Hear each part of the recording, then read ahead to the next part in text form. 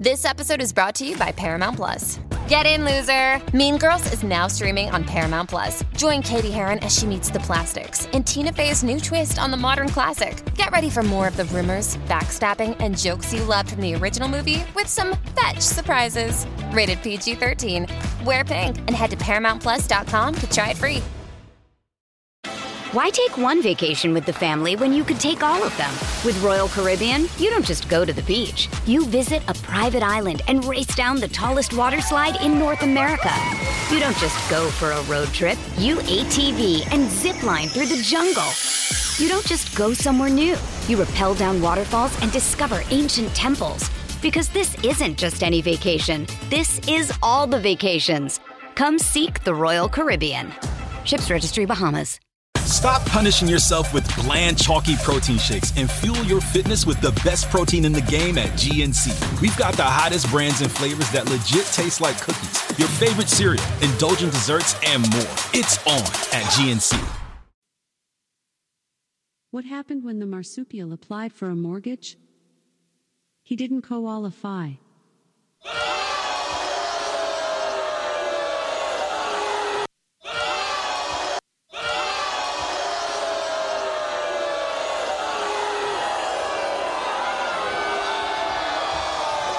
If you just read the bio for Dr. Steve, host of Weird Medicine on Sirius XM 103 and made popular by two really comedy shows, Opie and Anthony and Ron and Fez, you would have thought that this guy was a bit of, a clown. Why can't you give me the respect that I'm entitled to? I've got diphtheria crushing my esophagus. I've got Ebola virus dripping from my nose. I've got the leprosy of the heart valves, exacerbating my incredible woes. I want to take my brain out and blast it with the wave, an ultrasonic, echographic, and a pulsating shave. I want a magic pill for all my ailments, the health equivalent of Citizen Kane. And if I don't get it now in the tablet, I think I'm doomed and I'll have to go insane. I want a requiem for my disease, so I'm paging Dr. Steve. Dr. Steve! From the world-famous Cardiff Electric Network studios, it's Weird Medicine, the first and still only uncensored medical show in the history of broadcast radio, now a podcast. I'm Dr. Steve with my little pal, Dr. Scott, the traditional Chinese medical practitioner who gives me street cred. The wacko alternative medicine assholes. Hello, Dr. Scott. Hey, Dr. Steve. And back from sabbatical, we have P.A. Lydia. Hello, P.A. Lydia. Hello. So glad to have you back. And back from double secret sabbatical, we have Sensei Joyner. Hello, Sensei. Hello, guys. This is a show for people who have never listened to a medical show on the radio or the internet. If you have a question you're embarrassed to take to your regular medical provider, if you can't find an answer anywhere else, give us a call at 347-766-4323. That's 347-POOHIT.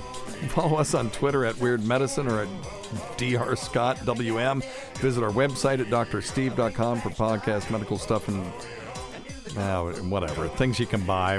Just don't worry about it. Most importantly, we are not your medical providers. Take everything you hear with a grain of salt. Don't act on anything you hear on this show without talking it over with your doctor, nurse practitioner, practical nurse, physician assistant, pharmacist, respiratory therapist, chiropractor, acupuncturist, yoga master, physical therapist, clinical laboratory scientist, registered dietitian, or whatever.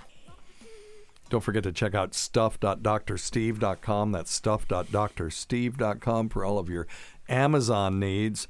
Just go there. You can click straight through, or you can bookmark it, or you can scroll down and see all the different things that we have talked about on the show, including the Navage, the greatest invention in the world for people with nasal congestion. So check out the Navage. We're going to get a Navage machine, and we're going to make nurse practitioner Mel B do one, one application here in the studio, and then laugh at her. But we won't be laughing as hard as we would if we made her do a neti pot. You look stupid. Google image neti pot and look at how stupid those people look. You don't, yeah, exactly. Sensei Joyner's got it. It's you don't look that stupid when you're doing the Navage. As a matter of fact, you look cool. So stuff.drsteve.com. Check out Dr. Scott's website at simplyherbals.net. If there's something that you want that isn't there, email him and he'll figure something out. Yes. No, he'll take care of you. He does that. And please don't forget our Patreon, patreon.com/weirdmedicine. It's mostly just Tacey and me, plus old classic stuff that you can't get anywhere, some photographs that you'll never see anywhere else, stuff like that. It's really fun. And we have some relatively inexpensive tiers. And we're just having a lot of fun over there. So if we get up to 1,000 subs, Tacey can quit her job. And if we get up to 100, we're not quite there yet, we will do a live stream just for the Patreon people, do live questions and answers and stuff like that. So it's going to be fun. So we only started it a few weeks ago, so I'm not upset that we're at 70-some subs. But we would like to get it up there, and I think it's a little bit more loose and more not fun isn't the right word, but it's just more loose. It's less structured. Anyway, check all that stuff out. You guys got anything to plug? You want to plug your dojo or anything? Cobra Kai? We're not that famous. Okay, you may not want to. It's okay. If you think about it, if you want to during the show, we will. You have anything, Dr. Scott? No, I think we may have a new sinus spray coming up soon. Oh, really? Yeah, I'll let you know as soon as we get it. Yeah, we're working on putting some CBD in with our nasal spray. Oh, now that sounds interesting. Yeah, CBD oil in with the nasal spray. I'll keep posted. Hopefully by next week. Okay. We'll be able to put it on the website. Okay. You might actually get some traffic there. Let's hope so. All right. Well, welcome back, everyone. Good to see you, Sensei. Likewise. If you were taught Kung Fu, do you know what we would call you? Sifu. Sifu, that's right. Okay, very good. We're going to see. I guess he ought to know that. Hang on. Oh. Give yourself a bill. All right, that's all I got on that. I've been watching Cobra Kai. That's how I know a thing or two. Motion detected at the front door. Okay, thank you, Echo. Echo, tell us a joke. Did you hear about the meteor shower over the nudist colony? No, I didn't. It could be seen with the naked eye. Oh. Never worse. I have to give her an applause on that one. That wasn't the worst. Some of her jokes are really boo-worthy. Anyway. I love it. All right, very good. Well, P.A. Lydia. Yes. You are drinking gin. Well, I was, but I have since stopped. What I'm do you ready mean? to be professional. Oh, don't start now. No, that's the wrong. I was having a little gin. This is the wrong place. My face is a little bit warm. Good. Okay, good. Because DJ Mel B last show slammed half of a bottle of tequila. And my really expensive tequila, and which is fine. Oh. And her mom called during the show, and I said, "Oh, your daughter's over here slamming shots of tequila." And she said, "Well, that's no surprise." Yeah. So I guess it wasn't. We can't bring her in too often. I don't think the budget supports it, does it? Yeah. Sirius XM doesn't pay me enough. Oh, my gosh. It really wasn't that expensive. No, I know. Stuff. I'm just being stupid. I found. But she's averaging about a half a bottle per show. Yeah, so, yeah. So. I found that. Did you know that you can ship hard spirits through the mail? I mean, you can mail order spirits now. I've heard, but I haven't done it. But I've heard. So I was looking, a friend of mine for Christmas got a bottle of this bourbon called E.H. Lawrence. It's like small batch stuff. And it's such a small batch that they have to put the proof on right. there, the required, and they have to write it in by hand because it's different every time. And I took one sip of this, and it about blew the top of my head off in a good way. So I've been looking for it everywhere. And it's just gone. And you go to the liquor stores. Well, we get it about once a year. We don't put names on the list. I said, I don't care if it's a year from now. I want it. And they couldn't find it. So my dyad partner was in. So in our thing, we have a medical person and then an administrator. And we're right. dyad partners. And he was in Gatlinburg, and he went to a liquor store there, and they had a bottle of it there. And he said, "You want me to buy it?" I'm like, "Hell yeah, I want you to buy it." It was $700, and I said, "No, thank you. It was good, but it wasn't that good." So, they're just waiting for some rich person to come through there that doesn't give a shit about money to buy it. So I went online just to see if I could find anything. It's everywhere. And so I found a website, and this isn't it's a plug for them, but I don't get anything returned, called Boozy, which is a great website name. That is a good name. And they had it, and I ordered it, and it should be here tomorrow. So and not for $700. No, I'm sure. Not even close. How funny. That's crazy. Yeah, so I had no idea you could do that. I was sure that when they got to the point where it said, "Oh, you're from Tennessee, never mind," but that didn't happen. So I'm very excited. No idea you could buy hard liquor. So I'm going to be stocking up on some rare stuff. Anyway, cool. I do want to thank Sharon O'Connell from a company called Flax of Life. Ooh, I might have to give her one of those for that. Flax of Life. Apparently they do flax products, but it's flaxoflife.etsy.com, and she sent these aromatherapy neck and eye massage things, and they're amazing. And P.A. Lydia, I've got one for you downstairs. Oh, thank you. Why did she get something? Thank you, Miss O'Connor. Well, because...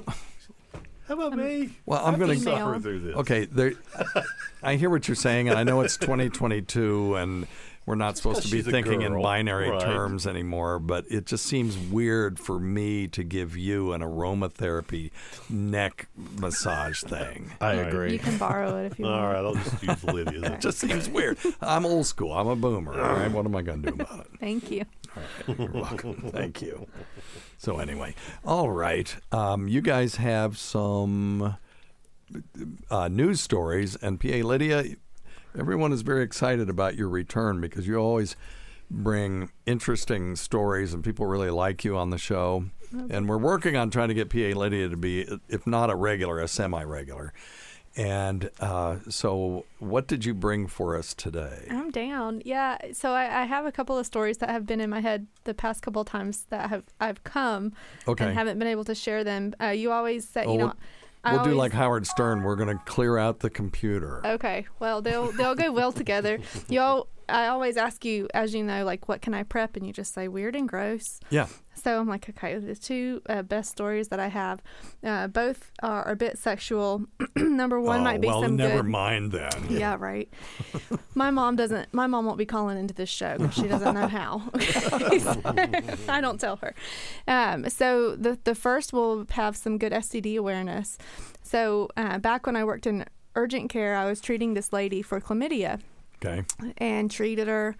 I'm like, did you talk to your husband about this? Because I would treat their whole family. Okay, now you're getting real close to some HIPAA stuff here. Why don't we say you heard about this from now on? Yeah.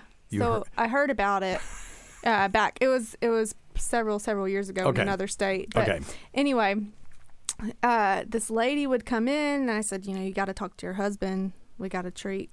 And no, my husband, he knows I got it from a toilet seat. Like, okay, well, we know that that's not true. But anyway, right. Treated, taken care of, both parties. Several weeks later, she comes back. Like a few weeks later, I'm like, what the heck? Again, we learned this lesson. She says, no, I swear I haven't been with this other person again.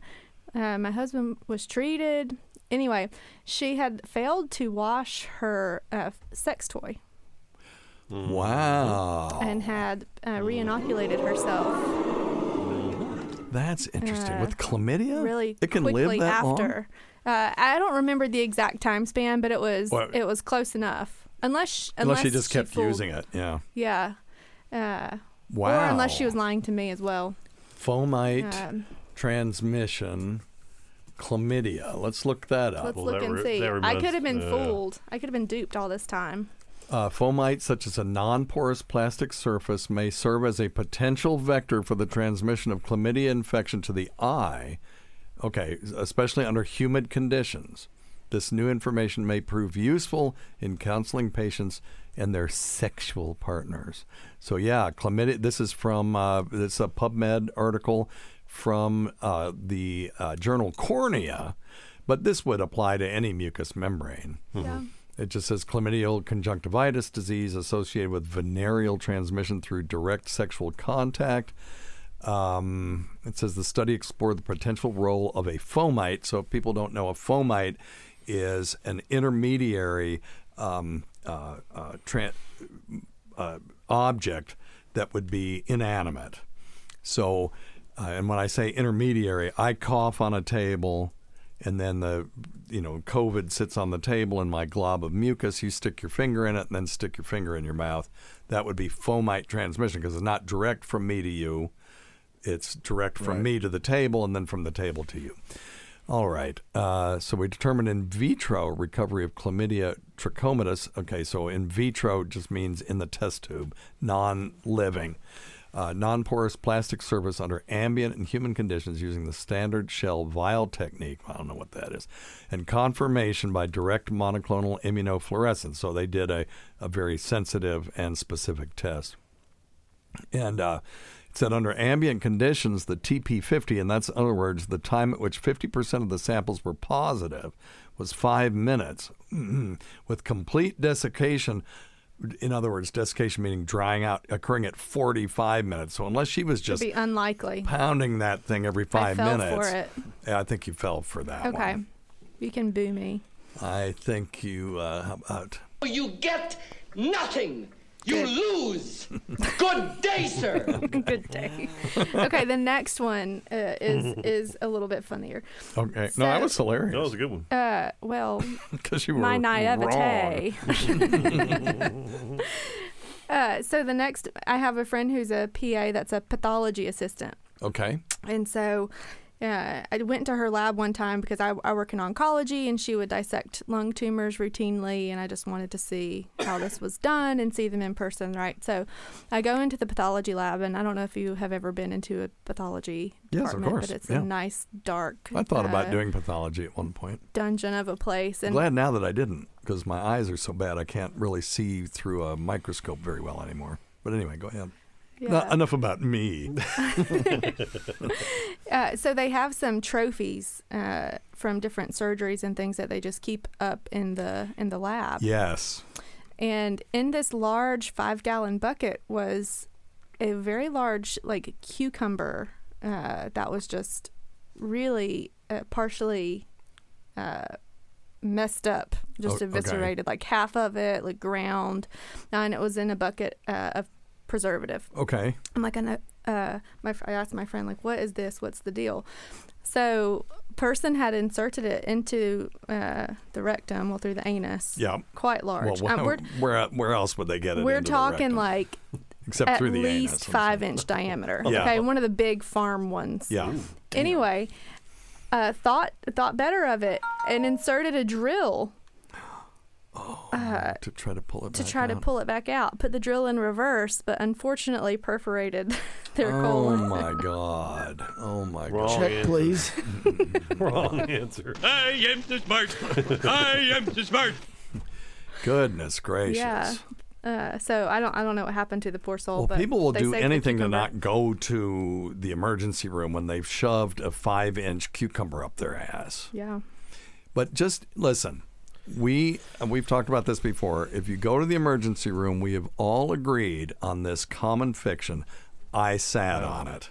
Right. Got home. And no one will blink. No one will go, oh, yeah, sure you did. No, they can just go, okay, well, let's get it out. Exactly. Better to go and get help than to drill. And the problem is with things like cucumbers is what people don't understand. If you ever done a suppository, you shove it up there, and then all of a sudden the suppository goes bloop, and it pulls away from your finger. That's because of that sort of internal sphincter. The top part of the sphincter muscle is round.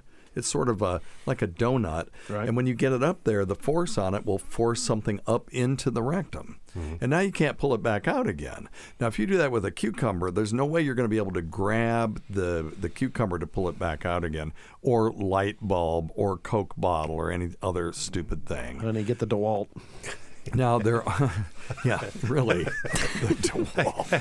How about this shop vac next time? Oh, that might actually work. That might work. Be better than a drill. Hey, honey, get the Vaseline and the shop vac. Except, please, don't do that. No, I don't. Don't listen to Dr. Scott. Please do not. No. Because if you do that, and I said do, I can't. If you do try that, you're likely to prolapse your rectum. Right. And that's not great either. You're not just going to be yanking the cucumber out. You're going to be yanking your intestine out with People, it. it's an exit. Yeah, which is not any better than a perforated bowel. That's right. It's equally awful. So now, if you want to do some ass play, there are toys that are made for this, and you'll notice that they are tapered on the front end, and then they get bigger, and then they get tapered down again. But then at the very end, they've got a stop. A wide rim. A rim, thank you, that keeps it from going bloop and getting stuck up there. Mm-hmm. So just spend the $5 and get a butt plug or a vibrating ass thing or whatever you want to get. Ass whistle. Butt whistle. I was thinking about. Oh yeah. Ooh, there you go. Well, and you know what? Is there a Flatus flute up there? I don't see one. Oh, wait. Yeah, I do see one behind the camera, but it's okay. Yeah. The Flatus flute at flatusflute.com. We have nothing to do with Flatus flute, but it's got my picture on it anyway. Great picture. Is perfectly made for ass play because it has that tapered end, gets bigger, and then it gets small again, and then it gets really big again to hold it on the outside. Is that what that is behind there? I hate to mess with it. I'll knock over. Okay, yeah, don't worry about it. I'll show you one later, PA Lydia. Okay. There used to be one up there, but I think we gave it to somebody. Yeah. Usually that's like a gift that you would get for coming here is this whistling butt plug. That's I think Mel B took it. I thought it was a medical. It's not medical. No, Flatus flute. Yeah, it's a medical thing. Well, for kids, for babies, they have the gas. They whistle. Really? Yeah, they truly they're designed to whistle.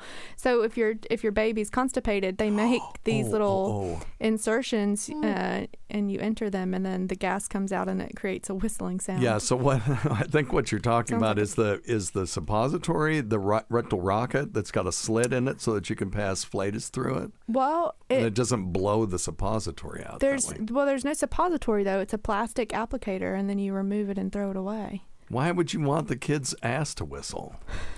That's what I was going to say. Unless they just got to relieve gas. If it's they get just terrible gas. It lets you know. It lets you know that there's. It lets you know they're passing Flatus. Yeah. Okay, I got it because they can't tell you. Yeah. What kind of whistle is it? Is it like a? I hope it's like one of those, those ones that go wing, wing, wing, wing. That would be hilarious. Yeah. No, that would be good. Would be good. Oh my God, that would be fun. I'd put that in my kid's ass every day. Yes, he would. And that's why they're still in therapy. I'm pretty sure. Well, I won't tell the story about the 12 Barbie dolls in the guy's rectum because I've told that one too many times. But I'll tell you that one later. PA Lydia, that's a good one. And but when I was in training, they had a wall of fun things and the ear, nose, and throat department. It was a big glass case, and it had all this stuff that they'd taken out of people's ears and noses. And those were pretty interesting. But nothing's more fun than something that came out of somebody's ass, though. Yeah. I had a... Careful. I heard about someone who was a prisoner who would always come to appointments with guards, and the guards would always bring pictures of things that were in urethras. Oh, yeah. For which they previously had to carry other prisoners to the hospital for. That's another one is no. Urethral sounding, it's called. So if you've ever done any nautical stuff, if you're sounding, you've got a rope with knots on it, and however many knots it goes down, you can tell how deep the water is where you are. It's called sounding. And so anything that uses a solid object to probe a depth would be called sounding. And so people will take all kinds of things and shove it in their urethra. And then when you lose that, again, same situation. There's no getting it back again. If it ends up in your bladder, that's probably the best case. If it's half in the bladder, like a paper clip, don't do that. If you do a paper clip, first thing you're going to do is you're going to abrade, if not perforate, the urethra. And then if you lose it in there, half of it will be in the penis and half of it will be in the bladder. I'm assuming a dude doing this. Yeah. And that's a problem because now you've got all this pressure being put at where the leverage is at the very end of the paper clip that's in the penis. And then a urologist has to go in there. And Dr. Scott and I have both had fiber optics to our bladder, and it sucks. Jeez. And just imagine putting a fiber optic big enough in there that's got a clamp on it that can then yank something out of there. And what if it's bent? You can't straighten it out. You're just going to yank it out bent. No, it's terrible. All right, well, this is, a return to an old tradition. Return to normal. Yep, hang on. Tacey, you're on Weird Medicine. Oh, are you serious? Are you okay? Oh, no. Hi, Tacey. Oh, there she is now, back to normal. I better stop recording and see what's wrong. We're off to a We'll good be right start. back, everybody.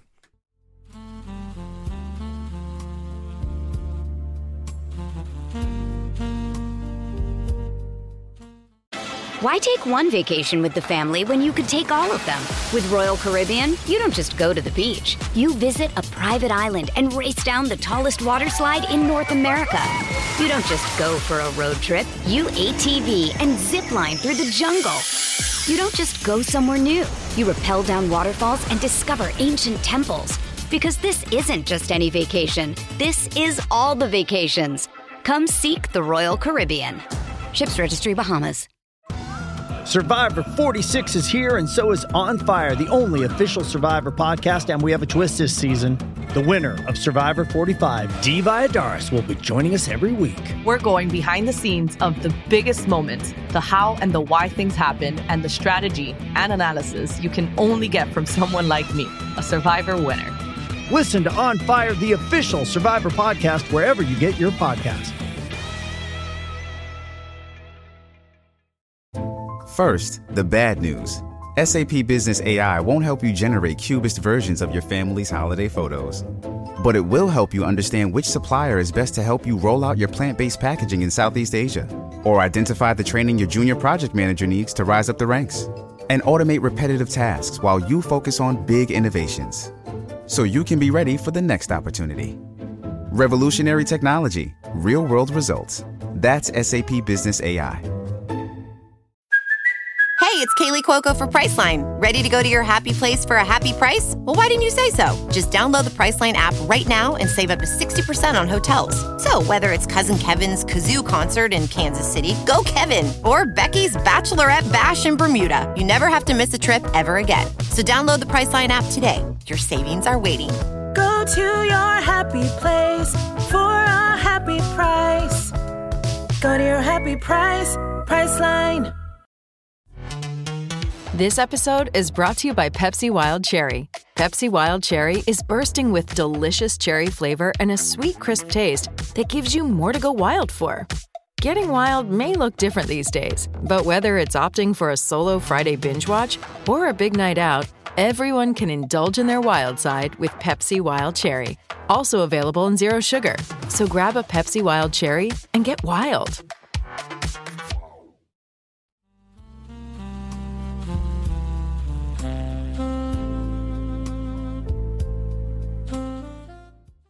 All right, and we're back. Goodness gracious. Liked it better when Tacey was here in the studio all the time, but we're back to normal, where she's calling and just doesn't remember that we record on... it doesn't matter. She doesn't have to know my damn schedule. All right. Where were we, by the way? Anybody remember? We were closing out the urethral. Butt plug. Oh, yeah. Urethras. Yeah, don't shove stuff in your urethra. Okay, next. Yeah, don't stick it anywhere unless you have to. Or it was meant for that. Yes. Right. All right. You guys want to do some questions? Do we have any other stories? Scott, you got anything? Nothing interesting. I got a few things you sent me, but nothing. Okay, well, okay. Thank you. Let's do one of those. Well, the one thing I do have, it was talking. Can you talk about, into your microphone, though? Well, I can, but we got a little reconfiguration here today. Let me turn this there. Okay. There we go. No, I was just talking about a little bit of health, testicular health. Yes. And actually, the article you sent me had about 5 different articles in it. First one being, peeing after sex, is it really necessary? I don't like that. That causes urethral spasm for me. Here's what experts say. For the female. It actually for the female, yes. It can be beneficial, actually. Well, I'm just thinking about me, of course. Of course. Okay. It does help lessen the chances of urinary tract infection. UTIs, yeah, which that's hilarious. Why are you laughing? Well, I was laughing because P.A. Lydia started this whole show with talk of STDs and infections, so on and so forth. Okay. That's how I prevent my STIs. Well, Pee. Yep. And clean your and then drink it. Yeah. And clean your toys. And don't use it again within 45 minutes. Exactly. Yeah. Well, and Dr. Steve, I don't know if he'll remember this or not. He probably will. Right. Okay, I just got that. I'm a little slow today. Hey, remember we had that guy years ago that called and had his dad had gotten an STD because he purchased a penis pump from a yard sale. Oh, I remember that? Yes. And hadn't cleaned it. I think we just disproved that today. Also, probably lying now that we know a little bit more about this. Now that we dug a little deeper. I got it from my penis pump. Now, what happened was he got the penis pump and then went crazy and was just boning everybody he could get his hands on. And brought home a little something extra. A little something. I'm just guessing. Yeah, I have no So you knowledge heard. of that. Allegedly. Allegedly. All right, what else you got? Well, one other one you sent me was talking about a serious problem. It sounds like something not so serious, but what people with big boobs want you to know about their large chest and the discomfort they have. Okay. I'm sorry. Frankly, don't care. Yeah, well, that's what some most listeners might. That's right. Well, okay. So as I was reading this, of course, I mean, we all, deal with pain medicine all the time, and I was reading down through here, and I have a lot of people with back pain, and certainly they've had breast reduction surgeries. And well, my wife had that mutilation surgery. Yes, and can help, and it seems like the men are the ones. But that was why, because she said her back hurt, and she hated going to the gym and always being that big booby girl. She didn't like that. Well, and that's kind of. I'm like, that's what I liked. Yeah, about and that's the thing is, I think the men enjoyed a whole lot more than most of the gals. But the gist of this. And what is that anyway? I mean, what is? I don't even understand it myself. And all we can do is they're keep sweat glands and keep staring at them. That's all we do. We just and stare licking at them for no. Yeah, I know. No good reason. But I am a big boob fan, and you don't have to be huge, but the tit to gut ratio is the thing that sets me off. Now that just gets your foot in the door. If I don't respect you, and then this is really true.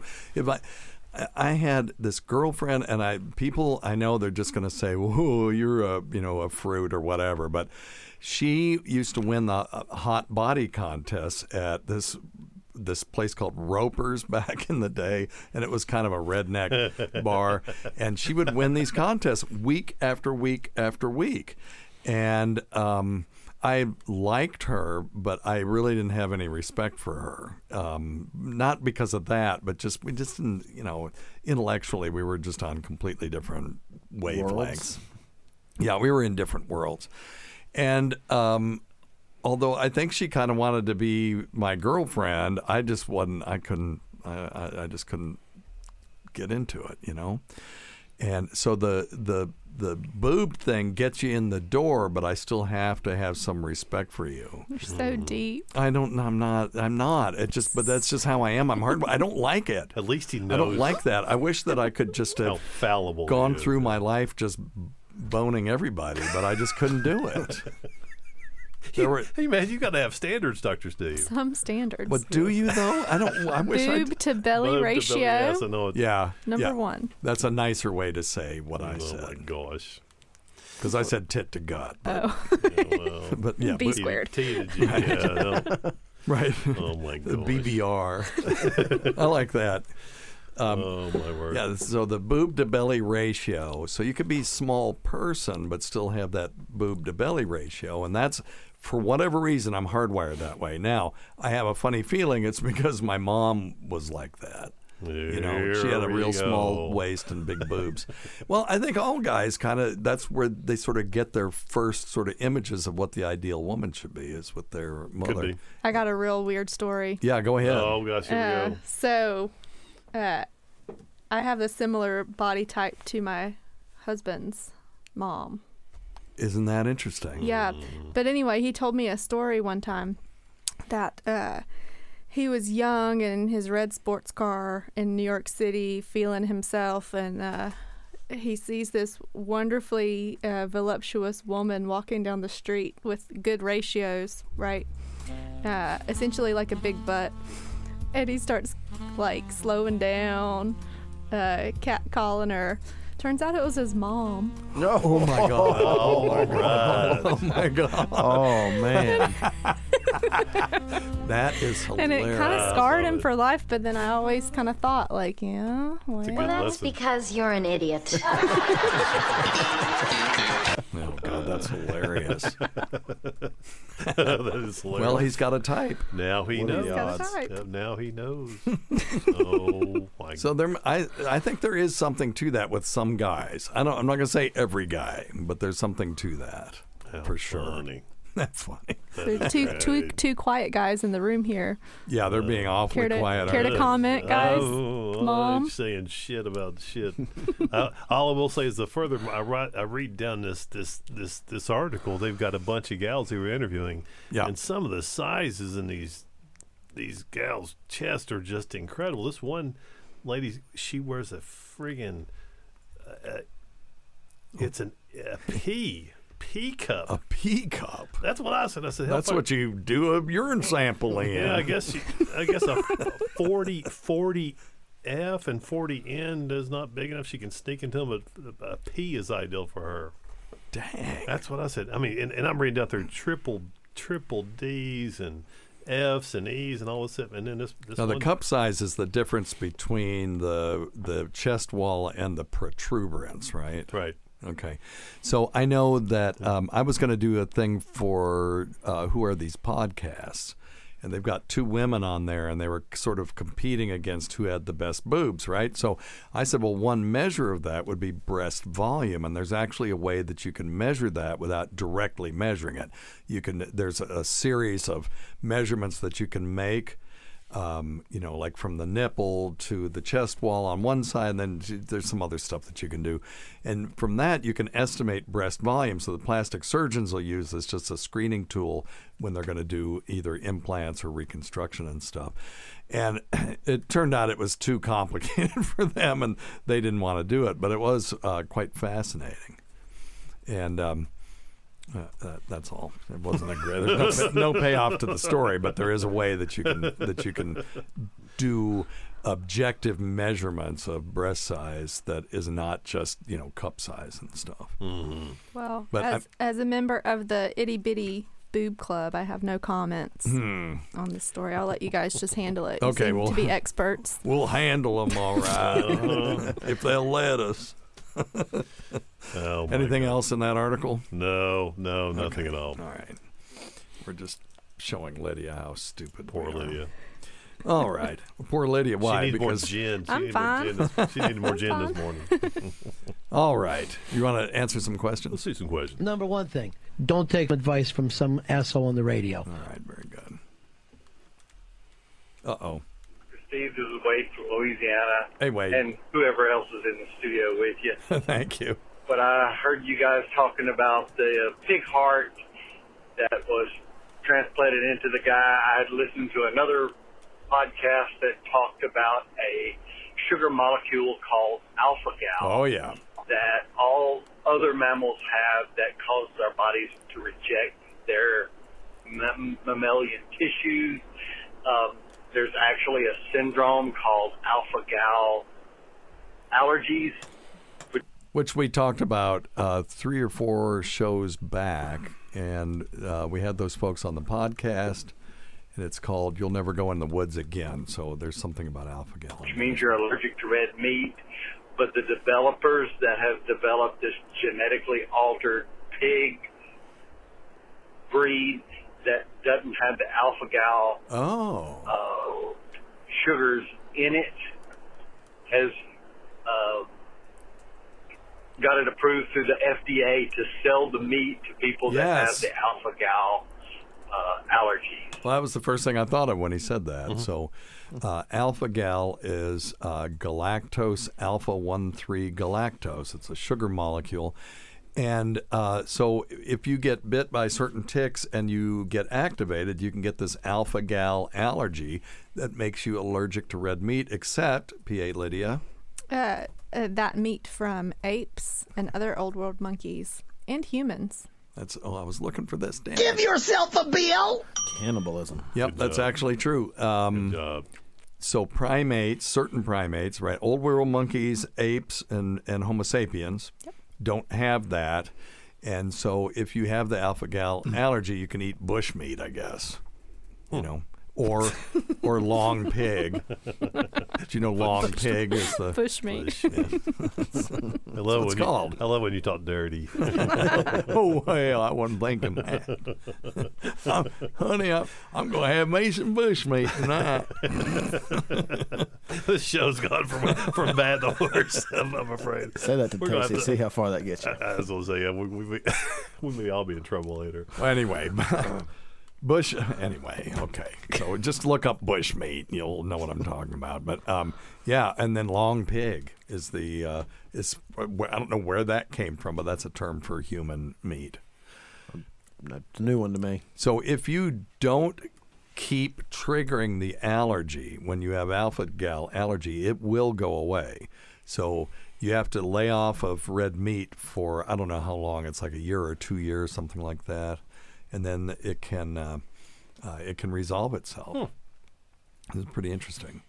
All right. Yeah. Let me see. Not all patients with alpha-gal syndrome have reactions to every ingredient that it contains alpha-gal. Alpha-gal, but that sounds like a Justice Society of America character, right? A Saturn lad, an alpha-gal. Most healthcare providers recommend patients with AGS stop eating mammalian meat, such as beef, pork, lamb, venison, rabbit, except for this alpha-gal deficient pork, that's cool as hell. The problem is alpha-gal syndrome or allergy syndrome is so rare that I don't think that they're going to have this whole industry come up where you can have all this alpha-gal free stuff unless it becomes like gluten. Back in the 80s, anybody that said, well, I don't eat gluten, you thought they were a weirdo, and now it's just gluten-free stuff everywhere. Mm-hmm. Yep. You know, my kid has to go eat gluten-free, and he said, what am I going to eat? And it's like everything. There's everything that's out there. There is now. There is a gluten-free version of it. Yep. Good stuff. And he said, what about Cheez-Its? And it's like, yeah, okay, Auntie Annie's makes a gluten-free Cheez-It. So I try to be gluten free. Yeah, I have to be mostly gluten free. I'm gluten sensitive, so if I eat a lot of it, it really bothers me. But I could have like breading on, chicken or something like that. The same way. Kind of a fake gluten free. It's not. Yeah, part time. Sensitive. All right. It also does say here, although very rare, some people with severe alpha-gal syndrome may react to ingredients in certain vaccines or medications. So talk to your person. So, and what do you do to prevent it? Prevent tick bites. That's the number one thing that you can do. All right. Let's see. That's very interesting that they did that. Let's see if you have anything else to say. That was pretty cool. And okay, yes, it is pretty cool. Thank you, Matt. Good. All right. Let's try this one. Well, hello, Dr. Steve and crew. Hello. How is your New Year's? Excellent. How about yours? I hope it is well. Thank you. Anyways, hey, I have another stupid COVID question. Oh, no. So I have a cousin that works as an RN in Spokane, Washington, emergency room at a hospital. And I also have an aunt who works as I think she's an aide or something, but she works in the emergency as well. They are both seeing more vaccinated cases Yes. and unvaccinated. And I'm wondering if I think you've mentioned before that you are in and out of the hospital as well. Yeah. These days. So can you... Well, I mean, I work in the hospital, if that's what you mean. Are you seeing the same thing at your hospital? And why? And also, by the way, they were seeing this before Omicron. Yeah.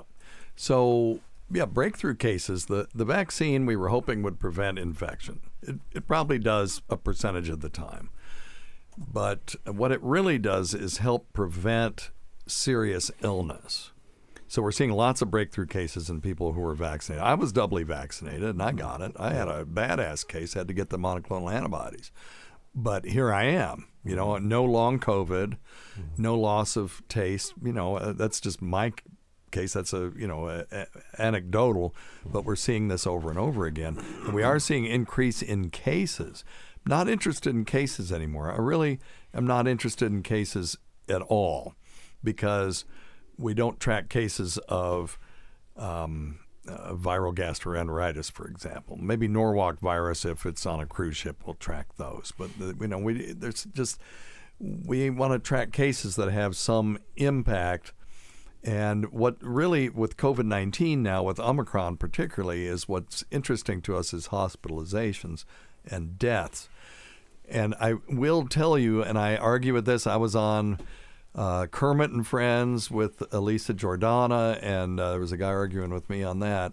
But here's 100% of Duke Health patients in the ICU or on life-saving treatment are unvaccinated. That was in December, late December, so it's not less than a month ago. That's my informal survey in our hospital is it's 100% of people who are on the ventilator have not been vaccinated. Mm-hmm. So, natural immunity is really important, and no question about that. I've got a lot of people ask about that.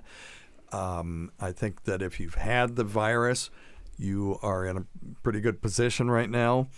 But if you're unvaccinated and you have any risk factors at all, and even then, we see every once in a while, but it is extremely rare, we'll see someone that didn't seem to have any risk factors. They just had a genetic susceptibility to the virus. Now, that's rare. And you have to determine whether that's more rare than a catastrophic adverse effect from the vaccine. And, those are hard numbers to pull together.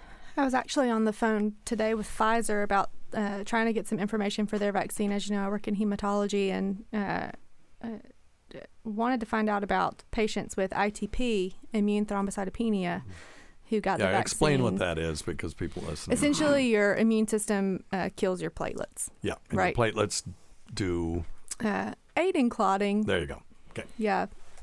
Pretty large role in forming clots. So with low platelets, you would be at risk of bleeding.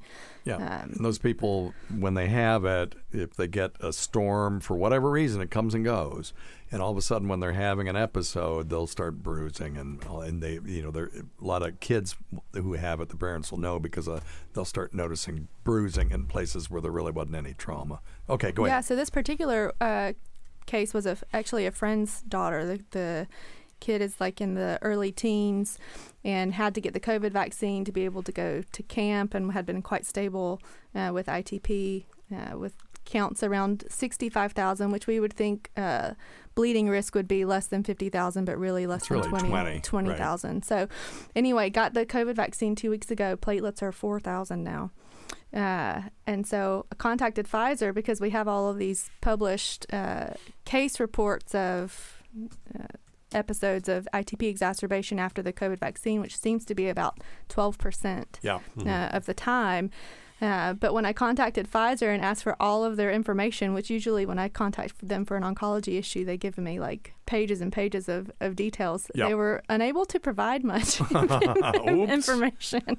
So really the lay people have more access to information about it. But I wanted to ask you, Dr. Steve, are you aware of any timeline on that? Yeah, there are. Let me see. But I have to call him back. I know that there are studies on this, and there's one from Emergency Medicine, June of 2021, called Immune Thrombocytopenia following COVID-19 mRNA vaccine, causality or casualty. Okay, I see. And, the thing is what you got to determine, because in a lot of these kind of adverse effects like this, for example, Guillain-Barré syndrome, that's ascending neuritis for Sensei Joyner. Those people will have inflammation of the nerves, right? And it will cause weakness in the feet, then the ankles, then the knees, and then the hips. And if it works its way up to the chest, it can cause weakness of the respiratory muscles, and then those people end up on the ventilator. And then it descends again later. And so that's why they call it ascending neuritis. So vaccines, in the 70s, people were getting the swine flu vaccine, and a bunch of people got Guillain-Barré syndrome. Well, guess what else caused Guillain-Barré syndrome that year? Influenza. So it's the body's response to that immune trigger that causes the Guillain-Barré syndrome. So yes, the vaccine caused it, but so did the virus. So it's the molecule itself. So I would be very interested in knowing, and I wonder if you've heard anything, P.A. Lydia, whether or what the incidence is of kids or adults getting exacerbations of their ITP when they get COVID-19. And have you heard anything on that? Yeah, no, I meant to look that up, that exact number. I only know anecdotally it's high enough that we always schedule routine blood draws very frequently after they get the vaccine. And it's always a discussion, well, right? That's the vaccine, but I'm just talking about the illness itself. Oh, yeah. I'm not sure of the rate, but, they would, just by virtue of having an autoimmune condition, be at higher risk of having an adverse event to COVID-19 infection. So I always err on the side of vaccination, but this was kind of a difficult. Well, and if they're at risk from that, but they're also at risk from the virus at the same rate. Let's just say it's the same rate. Then the vaccine makes sense because there's other things that can happen to them with the virus that won't happen with the vaccine. Sure. Now, if the risk is much higher with the virus, then again it makes sense to do the vaccine, because then you're winning on both accounts. Right. You've got less ITP and you've got less adverse events from the virus. But if it's flip-flopped, then now you got to weigh that sort of risk versus benefit thing. What's the risk that they're going to progress to severe illness? Now, P.A. Lydia's patients at the cancer center, they're at high risk anyway. Speaking of high risk, have you all given anybody Evusheld over there yet? Not yet. I think we've had one patient get it. We should talk about what it is. We just went live with it this week. So you might actually be wiser on that front. I had the package insert open at work yesterday. Okay. And I was just trying to figure out, because it's post-exposure prophylaxis. No, it's pre-exposure. Pre-exposure, okay. Pre-exposure prophylaxis. So what is the difference in that than getting the vaccine? Right. Okay. So there are some people can't get the vaccine, or there are some people who, because of anaphylaxis or whatever, there are some people that even if they got the vaccine, they're not expected to mount a powerful immune response. That'd be people like HIV patients with a low CD4 count, people who have just had stem cell transplant, something like that. So you give them the Evusheld, which is just basically monoclonal antibodies that have been approved for pre-exposure prophylaxis. And what it does is it gives them about 4 months of protection from infection. They won't get infected if they've got this, because they've just got a buttload of neutralizing antibodies in their bloodstream. So it's pretty cool stuff. That is cool. That is cool. And is it an every 4-month administration? I don't know that yet. I mean, it just came out, so I know they give it to you. And I don't know. You might look up what the frequency is on that. Yeah, I'm looking at that now. Here we go. The incidence of thrombocytopenia, low platelet count, in patients with COVID-19 has been variable across studies. Mild has been observed in up to 1/3 of those patients, but an even higher rate in patients with severe disease compared with non-severe disease. So 57% compared to 31%. So yeah, it's associated with the infection of the virus too, which makes sense. That was our hypothesis, and now it's been borne out in the literature. That was from something Comprehensive Clinical Medicine 2020.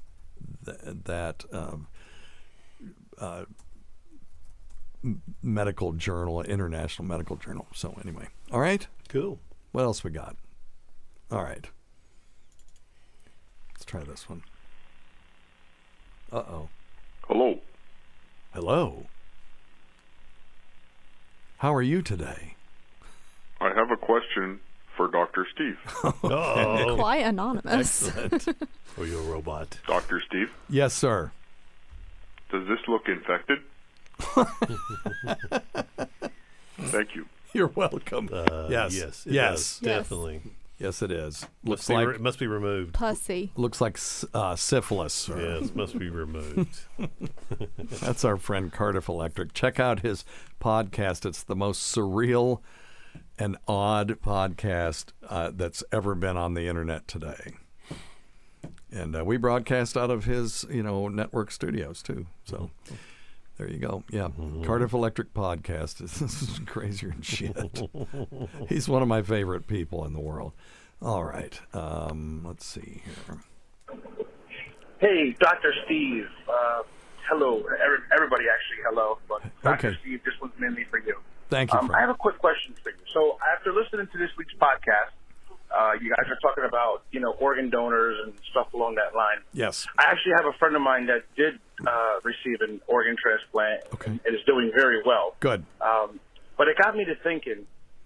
She was on a list for quite some time waiting for, the transplant.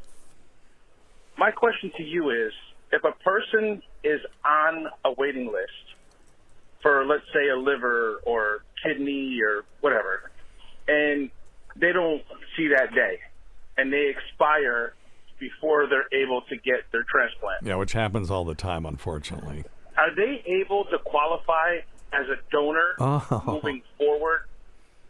In other words, like let's say their lungs are okay or their left arm or whatever. Are they able, even though they're on a list to receive and they expired, are they able to use any harvest parts out of them? Sure. It depends, but whether their organs qualify, you have to be brain dead. And so let's talk a little bit about brain death. Back in the day, when you stopped breathing, you were dead.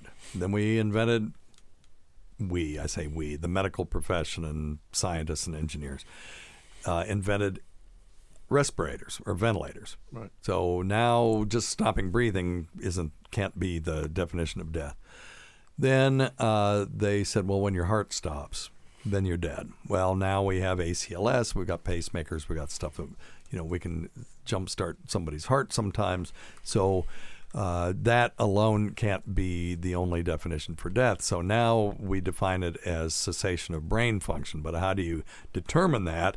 There are a series of things. We could do a whole talk about that sometime. How do you determine if someone is brain dead?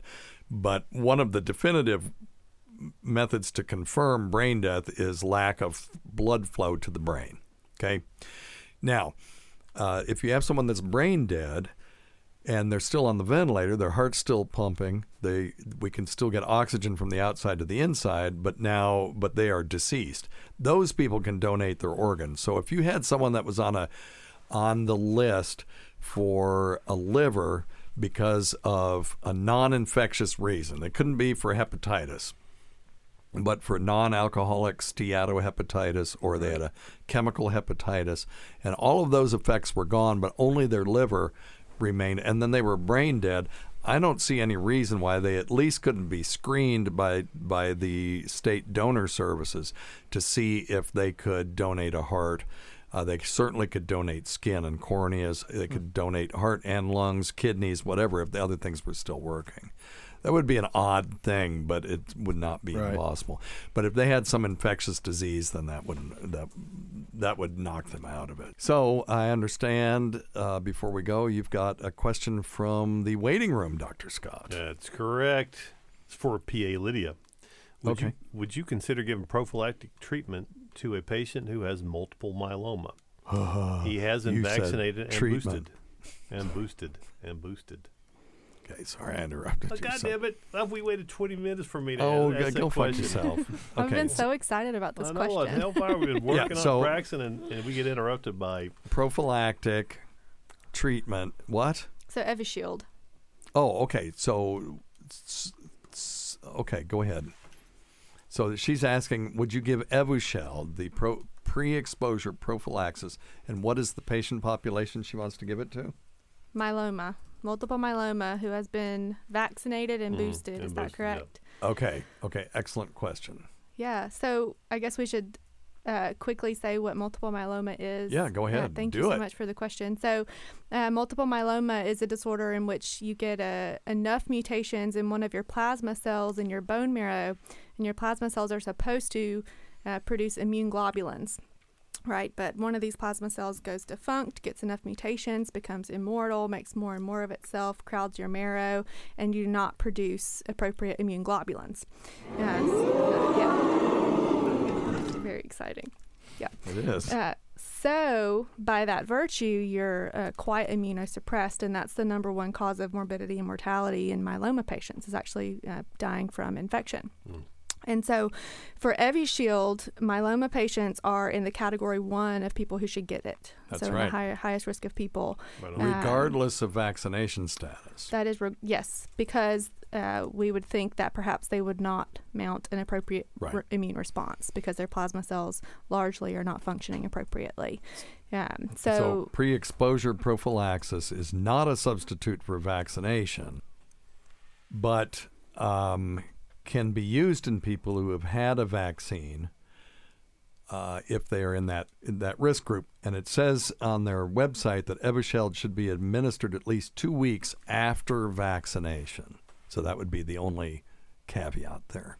Yeah. So that's an excellent question. Yeah. Thank you. Good. So short question, answer, Kim. yes. Yeah. Yes, Kim. Thank you. Oh, Kim, she's a good. She's a good. All right. Here we go.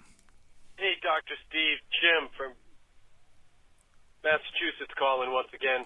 Hey, man. Hey, I just finished listening to this week's episode, and it finally dawned on me that you're thanking about 30 people at the end of the show. That's true. A few of which I would say most of us know, but I gotta say, most of them, I have no idea who you're talking about and why they have these nicknames.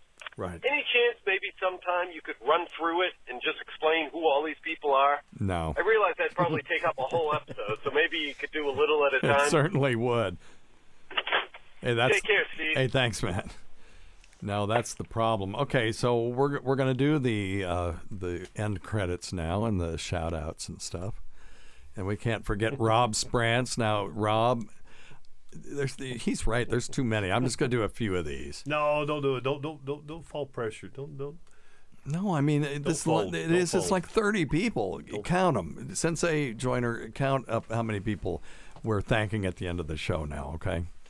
And when I do them. So Rob Sprance and Bob Kelly were the people who approached us to put the podcast on the original Riotcast network. We've now been sold and went to the Laugh Button, where our listenership went down by 2/3, but that's fine. Totally fine. Okay. Greg Hughes, everyone knows him. That's Opie. Opie greenlit our show. Anthony Cumia came to the very first show and told P.A. John and me that it was the best first show he'd ever heard. Of course, we never, in 17 years or whatever, 14 years we've been doing this, 15, can I just list some other random numbers?